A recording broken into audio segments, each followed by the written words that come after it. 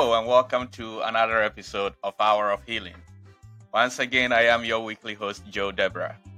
And our topic for discussion today is weight loss, means to an end. Joining us today is a very dear friend of mine, person of Dr. Isha Sethi. She's a board-certified family physician and also obesity care provider. She's been practicing for about 8 years in the Springfield, Missouri area. She is, of course, the boss of my boss, married to Dr. Kunal Gugani, and has 2 wonderful children. She's a proud mom and a very wonderful person to get to know. Personally, she and her husband has taken me under their wings as I joined their practice up here in the Springfield area, and they've been very instrumental in my getting used to practicing on my own. Friends, I think it will be a great conversation with Dr. Sethi today. So, weight loss means to an end. You know, it's very interesting because I was born in Ghana, as I have said over and over again on this show. And as I was growing up in our village, weight was actually considered the evidence of how a person's good life was. And so we would say that when you were big or when you had a bit more fat on your body, you had money, you were able to buy the good food and things of that nature. Now, this might sound very strange to people in the western part of the world. But if you live in a place where kwashiorkor and marasmus are epidemics in their own right, you will certainly understand how it is only the rich who could afford to eat the fat of the land, so to say, while the poor were mainly left to the means of the gardens or the farms that they attended to. Well, the good thing is we all grow in knowledge and wisdom, right? So certainly we realize that being obese is not really the best thing after all. So today we will be talking a lot more into this.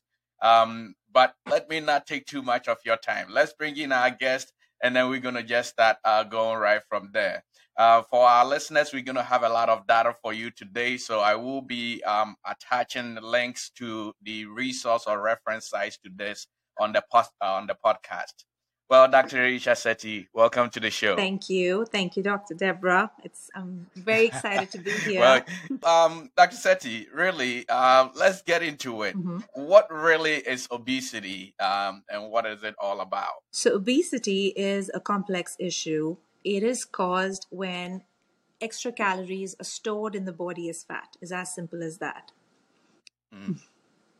Wow, that's very simple, but as she said, it's a very complex issue.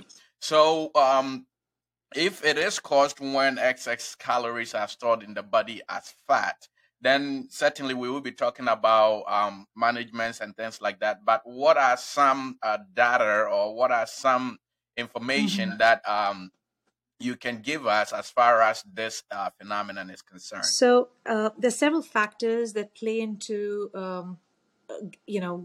the role of gaining and carrying the excess weight. There's diet, there's physical activity, genetics has a huge role to play in it. Sometimes medical reasons, for example, an underactive thyroid or a condition called Cushing syndrome can play into it. And then medications, very common medications like medications for diabetes, antidepressants, steroids, can lead on to excess calories. And then sometimes situational factors like smoking cessation can cause it. When you talk about weight, obesity, really, there are several ways that we also in the medical field do measure this, and we will be talking about that because we do have conversations with people about this all the time. So before we get into that, tell us a little bit more about obesity in childhood. Obesity in childhood is it's measured in a different way, and we have different scales as far as graphs are concerned. And each when you come in for a well child visit, we check your height and we check your weight. And we put them and we check into what percentile you stand. For example, if somebody is below the 3rd percentile for that, we say you're underweight.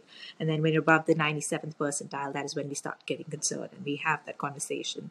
with the child, the parents about the obesity and what to do about it.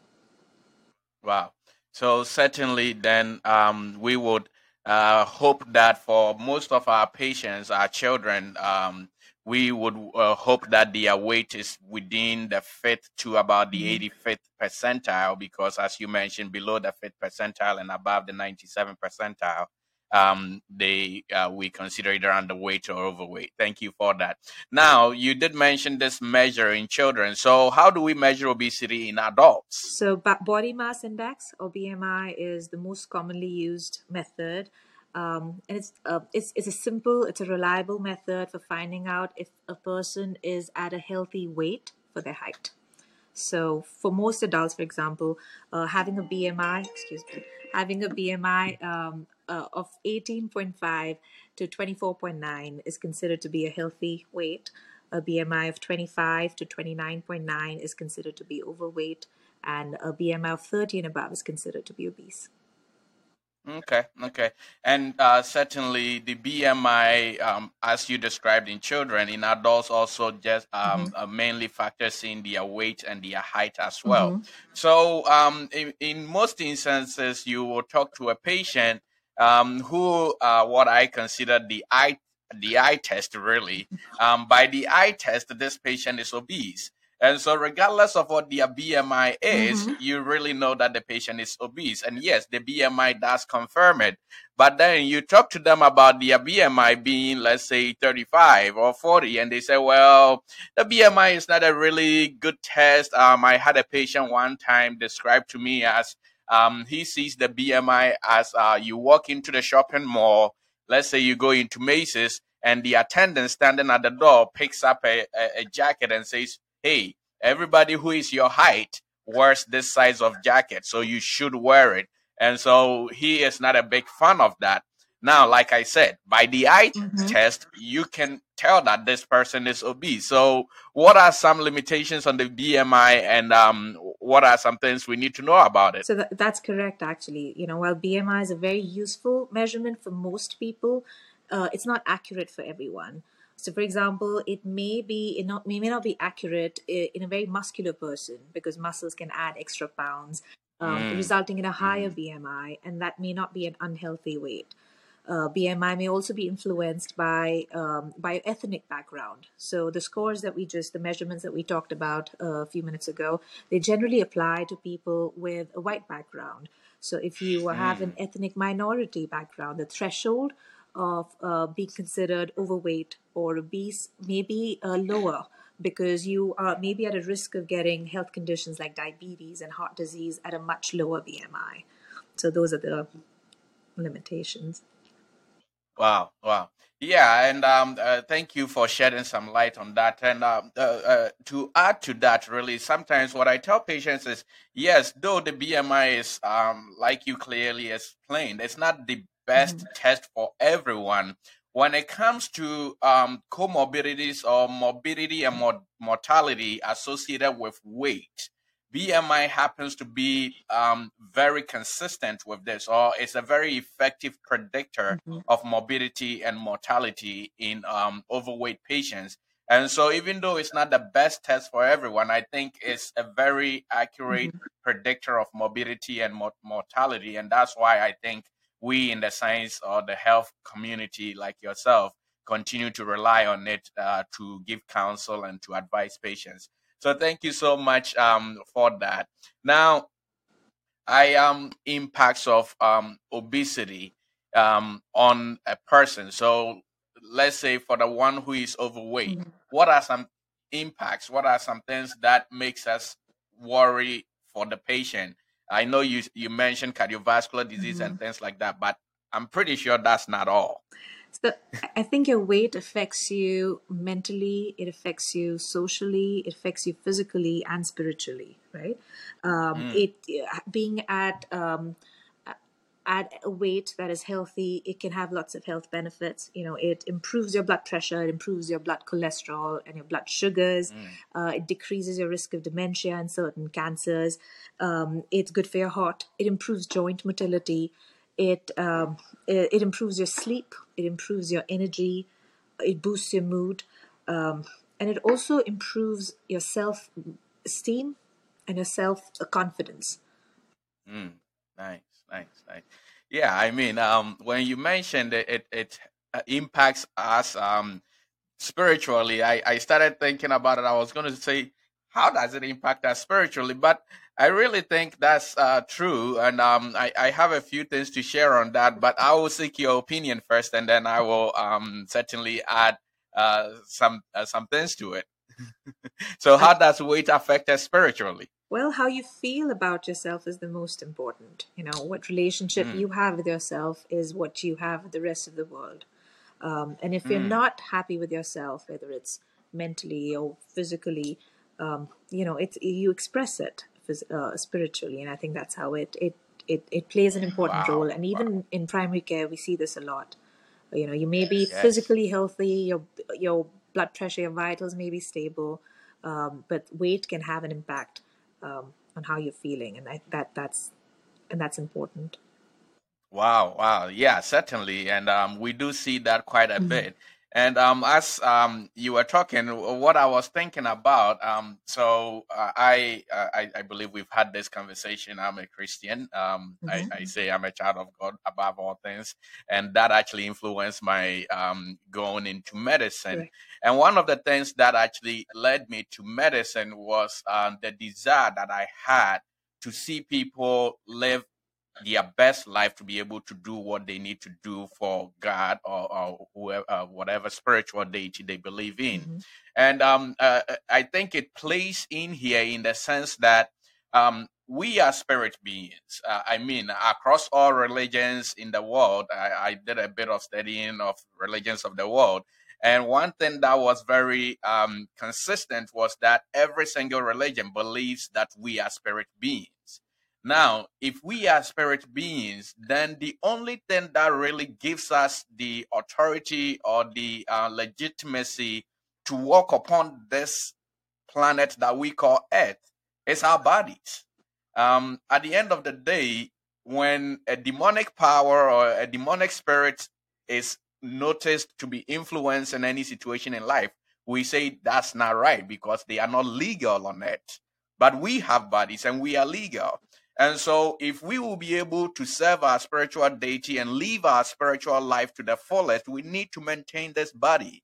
And so, not maintaining it, as in being overweight and not being able to do the things we want to do, not being happy with our lives, like you said, I think puts limits what we are able to do with this body or with this vehicle that we have to be able to exist on this planet. So I think certainly it does affect our spiritual life. I had not thought about it, but thank you for bringing it up. Oh no, thank you for sharing that knowledge. Yeah, that's good to know. You the $1 million question, and I believe everybody wants to know this. We will be going into management, but I want to give a few data points here, and I say that some of the resources that I personally use for obesity care is the CDC government website. They have uh, for clinicians or providers, and then for healthcare consumers. So I'll make some of these links available. But the question is, why does weight loss matter? Before we even talk about the means or the methods, why does it matter? Well, it matters if you're at an unhealthy weight and if it's important to you. If you're Okay. not happy within your own self and that's something you're trying to achieve, that's why it matters. Like I said, if Okay. if you're at a higher BMI, it puts you at a risk of having health conditions like we talked about, high blood pressure, fatty liver. It affects every organ of your body, and over a period of time, it only gets worse. So if you're at a weight that's putting you at these risks, weight loss in a timely manner is important, and in a Wow. In a healthy, timely manner. yes, and in a sustainable manner is important. Wow. Wow. Wow. Healthy and sustainable manner. Mhm. So tell us, Dr. Seti, how do we lose weight in a healthy and a sustainable manner? Okay, there's no single rule that applies to everyone. We talk about Mm, diet and we talk about exercise, the two, biggest pillars of, weight loss. With diet, there's so many fad diets out there, and they may not be healthy, first of all, right? They may not be Mm-hmm. sustainable. They may make you ill. Um, if you're trying to, it's important that when you're trying to lose weight with diet does have an important role, that you do it in a safe manner and a sustainable, manner. Um, so, in a general population, if you're trying to lose weight, what we mention is decreasing your energy intake, decreasing your caloric intake by 600 calories a day will slowly and gradually help with weight loss. Um, and so that's about the diet. Um, Mm-hmm. about exercise, again, doing anything that you enjoy doing, keeping your heart in a regular heart rate, um, anything for 20 to 25 minutes a day, up to 75 minutes to 150 minutes a week of anything that you like doing that gets your heart rate up, whether it's running or biking or hiking or treadmilling, with 2 days of some sort of strength training will help more in maintaining weight loss. So you achieve weight loss, with the diet, and in order to maintain it, physical activity is important. So those two would be the most important thing. Okay. So you did certainly say that there are quite a lot of diet out Mm-hmm. there. Um, what are some of the diet, and is there any preferred diet method in the medical community? I know people usually will ask me about the Mediterranean diet, Yes. and I say, oh, that I know something about, but tell us a little bit about the Mediterranean diet and some of these other diets out there, because I tried to Google it, and it was a lot. That's correct. So there's so many fad diets, like I mentioned. There's the keto and there's the intermittent fasting, and everyone's different. And restricting carbs, a very low caloric diet, restricting your carbohydrates to less than 50 grams a day. Um, Everyone's different. These are not sustainable. They are good for immediate weight loss if you're looking to lose weight quickly. Mediterranean diet has been well researched and well studied, and it helps with weight loss. It helps with long lasting weight loss, in addition to achieving cardiovascular health. So it helps with reducing your blood pressure, reducing your risk of diabetes, reducing your risk of Alzheimer's disease and cancers, in addition to long lasting weight loss. So that is the preferred mode. It's not a quick mode, but it's well researched and well evidence based. Wow. Yeah, and certainly for those who use our EMR system, there is a very nice gentleman, and then there's another one for a lady where they wake up, the first thing they do is to go to a shopping, a fruit stall or something like that. So usually when I print it out for patients, I say, I just like this picture, so I wanted you to have it. Well, thank you for that. Like Dr. Seti mentioned, there are numerous diet measures out there, and so you talked about some of the ones that usually you will talk with your provider about. And then there are also these ones that I see on TV, like the Weight Watchers, Mhm. Biggest Loser, um, and I forgot them, but they are just numerous, and you see them on TV all the time. Now, I personally don't know the utilities of most of these. I have looked into a few of them because patients are trying or considering taking them. Um, but what is your take on some of these TV meal or pre-prepared meal source of diet that patients sometimes talk about? So it depends on your convenience, and it depends on how motivated you are. It depends on your lifestyle. So each person, like I said, is different. There's not one rule. So finding something that works best for somebody is important. So, for example, if someone's very busy, so pre-prepared foods, getting healthy, non-frozen, non-preserved foods is important. So that would work well for that person. For example, if somebody has a lot of time, then talking about a different diet would be different. As far as commercial diets are concerned, again, they don't have a lot of evidence. They've got a lot of internet virality to them, but they're not very evidence based. They come and go, and I've tried a few, to be honest, just to see, what the hype is about. But Well, Why would you try it? You are imperfect. I'm actually very happy that when you mentioned exercise, you actually did add to it that exercise helps maintain weight. And sometimes that's a point that I think our patients do miss, that they think the exercising is what's going to cause their weight loss. But it's actually good if you don't dietary changes to supplement that with the exercise so you are able to maintain the weight. So thank you so much for that. Um, the Obviously there is a lot of TV medications out there and prescription medications out there. Correct. So shed some light on some of these for us. So, yes, so medications after diet and lifestyle practices for a few months have not worked, then we start talking about medications. There are over the counter medications and prescription medications. Now, over the counter, I'll name one which has evidence behind it, and it's called Orlistat, right? It's safer. It works by, you take it 3 times a day with fat containing meals. It binds to the fats and helps with elimination of fat. And it leads on to terrible diarrhea. But again, some people can tolerate it, as long as you don't have any contraindications to it. So as far as over-the-counter medication, that's one medication that works well. Again, prescription medications, the whole different game. They're the older medications that are controlled and habit forming. You can't prescribe them for a longer period of time because they're habit forming, and they lose their tolerance over a long period of time. And then there are these newer medications. They've been there for the last few years. Started out as FDA approved both for diabetes and for weight loss, and for weight loss alone, even if you don't have diabetes. But again, then insurance come into, so that's a whole different story.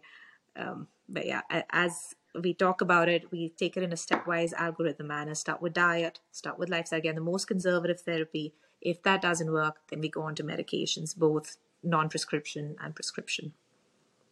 Wow, wow. Yeah, and as far as the old medications are concerned, like most of them which are controlled, phentermine is one of them. Correct.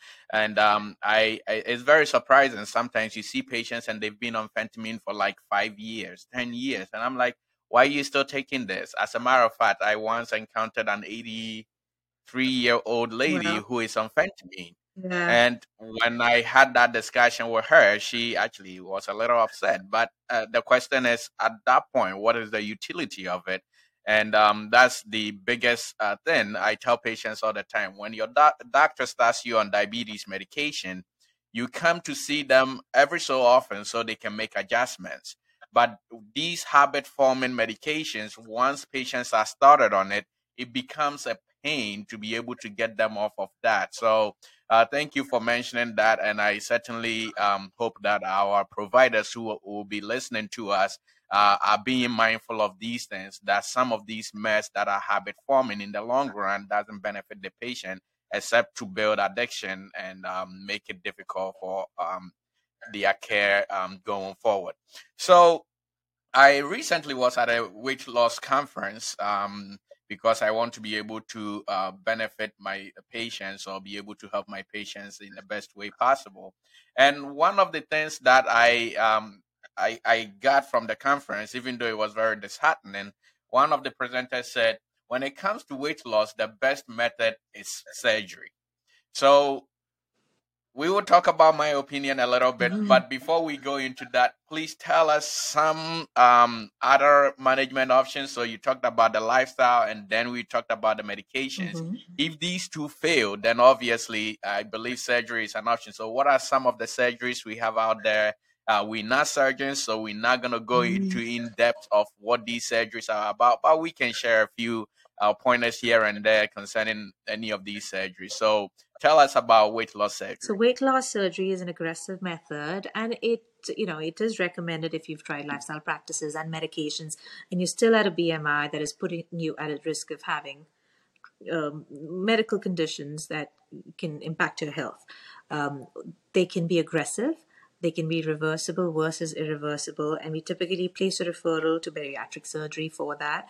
There's gastric banding to gastric bypass. So again, when that time comes, you have that conversation with what the patient, what somebody is looking forward to, number one, how motivated they are to lose the weight and to keep that weight off. Because even following the surgery, complications can happen, and then you have so you having a follow up, having a plan in mind, having that discussion about what surgery would work best is important before proceeding and placing that referral.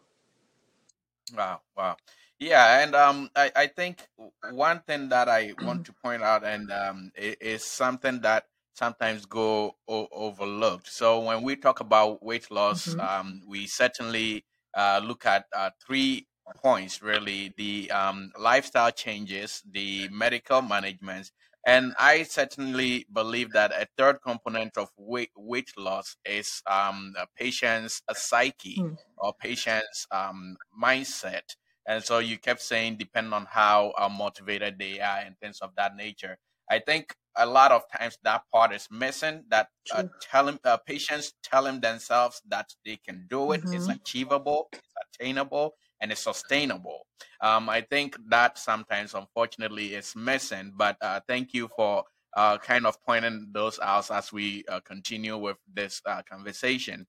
I know we're going to be running out of time soon, but weight loss is a big topic, and for right reasons. But I also read somewhere that on average, patients who lose weight will, whether through medication or even the bariatric surgeons tend not to agree with this, but I think it's true that even with surgery, they tend to regain the weight after a few years, depending on their lifestyle habits. So, is it just lifestyle habits the reason why within 5 years most of our patients regain the weight that they had lost, or there is more to it? So it depends, again, like you mentioned, on the psyche, on how motivated they are to keep the weight off, of course, and the type of surgery. So there's restrictive surgery versus malabsorption surgery. So from gastric Mm, banding to gastric bypass. Um, so it between the two, people have different outcomes based mm. on what kind of surgery and how motivated they are to keep doing the lifestyle practices after surgery. And those two are the Wow, biggest. wow. Yeah, I had a conversation with a bariatric surgeon recently, and they seem to be leaning more closer to the sleeve surgery now. They seem to be liking that more than the banding now. As a matter of fact, I think he mentioned that banding will be out of favor soon. I don't know what that means, but again, I'm not a surgeon. So you've done the lifestyle habits, you've done the prescription medications. Um, Now, at what point do we refer? Should a patient consider seeing a bariatric surgeon? I ask this question because, in part, personally, I think getting them on board early is good because sometimes they have just resources that I may not have as a primary care physician. But what you are certified in obesity care, so you know more about this. Please tell us a little bit So, more. bariatric surgery may be a good option for you if your body mass index is 40 and higher, um, called extreme obesity, or if you're a BMI of between 35 to 39.9, and you have other comorbid conditions like sleep apnea, hypertension, hypercholesterolemia, type 2 diabetes, and then you'd benefit from the weight loss surgery at the lower BMI. Okay, okay. So BMI 37 to 40 if you have comorbid conditions, and about 40 if no comorbid conditions. So what is your take on me having bariatric group, not for patients to necessarily have surgery, but when I see, let's say, a patient with a BMI of 35 and has all these other comorbid conditions, they don't meet criteria, but I believe that they will Mhm. benefit from being able to touch base with the bariatric surgeon, the nutritionist, the dietitian, and all these other people, which I believe for me is a group affair or a group therapy. So, what is your take on that? Again, I think each person is different, and even if the BMI is at a much lower than what is needed for a referral, if they have comorbid conditions, absolutely a referral. Because again, it depends on how motivated one is, in order to feel better, in order to keep the weight loss. So group therapy works. You learn from one another, and it's a great exercise before doing anything aggressive. Absolutely, absolutely. Surgery always should be the last resort because most of these surgical options are irreversible, and even if they are reversible, there are other complications that we may not be getting into right now. Well, Dr. Seti, before I ask for your final words, um, I left this question purposely for the end because it's a difficult conversation to have. Talking to a patient about their weight is difficult. Accepting as a listener who is overweight is difficult to accept that I'm overweight and I need to do something about it. So, how do we go about having this conversation? So first of all, whether you are visiting with a patient for a physical or for another condition, you go through the vitals and you take permission from them. Can I, discuss your BMI? Is it okay if you discuss your weight? And then you see how agreeable they are. And if that's something they're interested in discussing with you and they feel comfortable in discussing with you, then we take the conversation further. And, within that conversation, it's important to note again how motivated one is, what expectations one has, and what all one has done prior to that conversation in order to be healthier. So based on that, again, then we take it further. Wonderful, wonderful. Well, Dr. Seti, thank you so much for joining us today to discuss this all important topic in weight loss as a means to an end. We've talked about the physical aspect, we've talked about the emotional aspect, we've talked about the spiritual aspect. What would you share with our listeners as your final words for us today? Oh, well, it was nice to be here. So thank you for having me. And this was wonderful. And then as far as obesity, again, it's technical. Being healthy, it's a very complex issue. It comes from within. It's again being mentally healthy and being physically healthy, being spiritually healthy is very important, and it's a very personal thing. So make sure that whatever you're doing, you keep that thing in mind, and proceed forward with your life because it's important. Wow, wow. Well, thank you so much, Dr. Seti. And dear listener, as she rightly said, obesity care is an individual approach. Your means of losing weight will not necessarily be the same as your colleague or even your family member. But certainly having that conversation with your doctor is important based on what Dr. Seti has made us understand. And I will also say, before we leave you today, that you need to realize that obesity with a BMI that is causing some of these problems that Dr. Seti did mention to us is a disease. And so it has to be handled as such. Not because anybody wants to look down on you, not because anybody wants to judge you or put you in a certain box that you don't necessarily fit. It's a disease that can lead to a lot of other conditions that she has mentioned to us: cardiovascular disease, joint problems, diabetes, fatty liver, and every other thing that she talked about. And most importantly, it does have an impact on your spiritual health, because if you are not happy with your life, if you are not happy with the life that God has blessed you with, you wouldn't be able to serve Him in the way that you need to serve Him. And also, if you are not maintaining this body in a healthy state, you wouldn't be around long enough to accomplish what you were put here to do in the first place. So thank you so much for joining us this week. We hope that you will join us sometime next week as we bring to you again another life-provoking or thought-provoking, life-changing topic on Hour of Healing. Once again, God bless you for listening, and bye-bye. Thank you, Joe.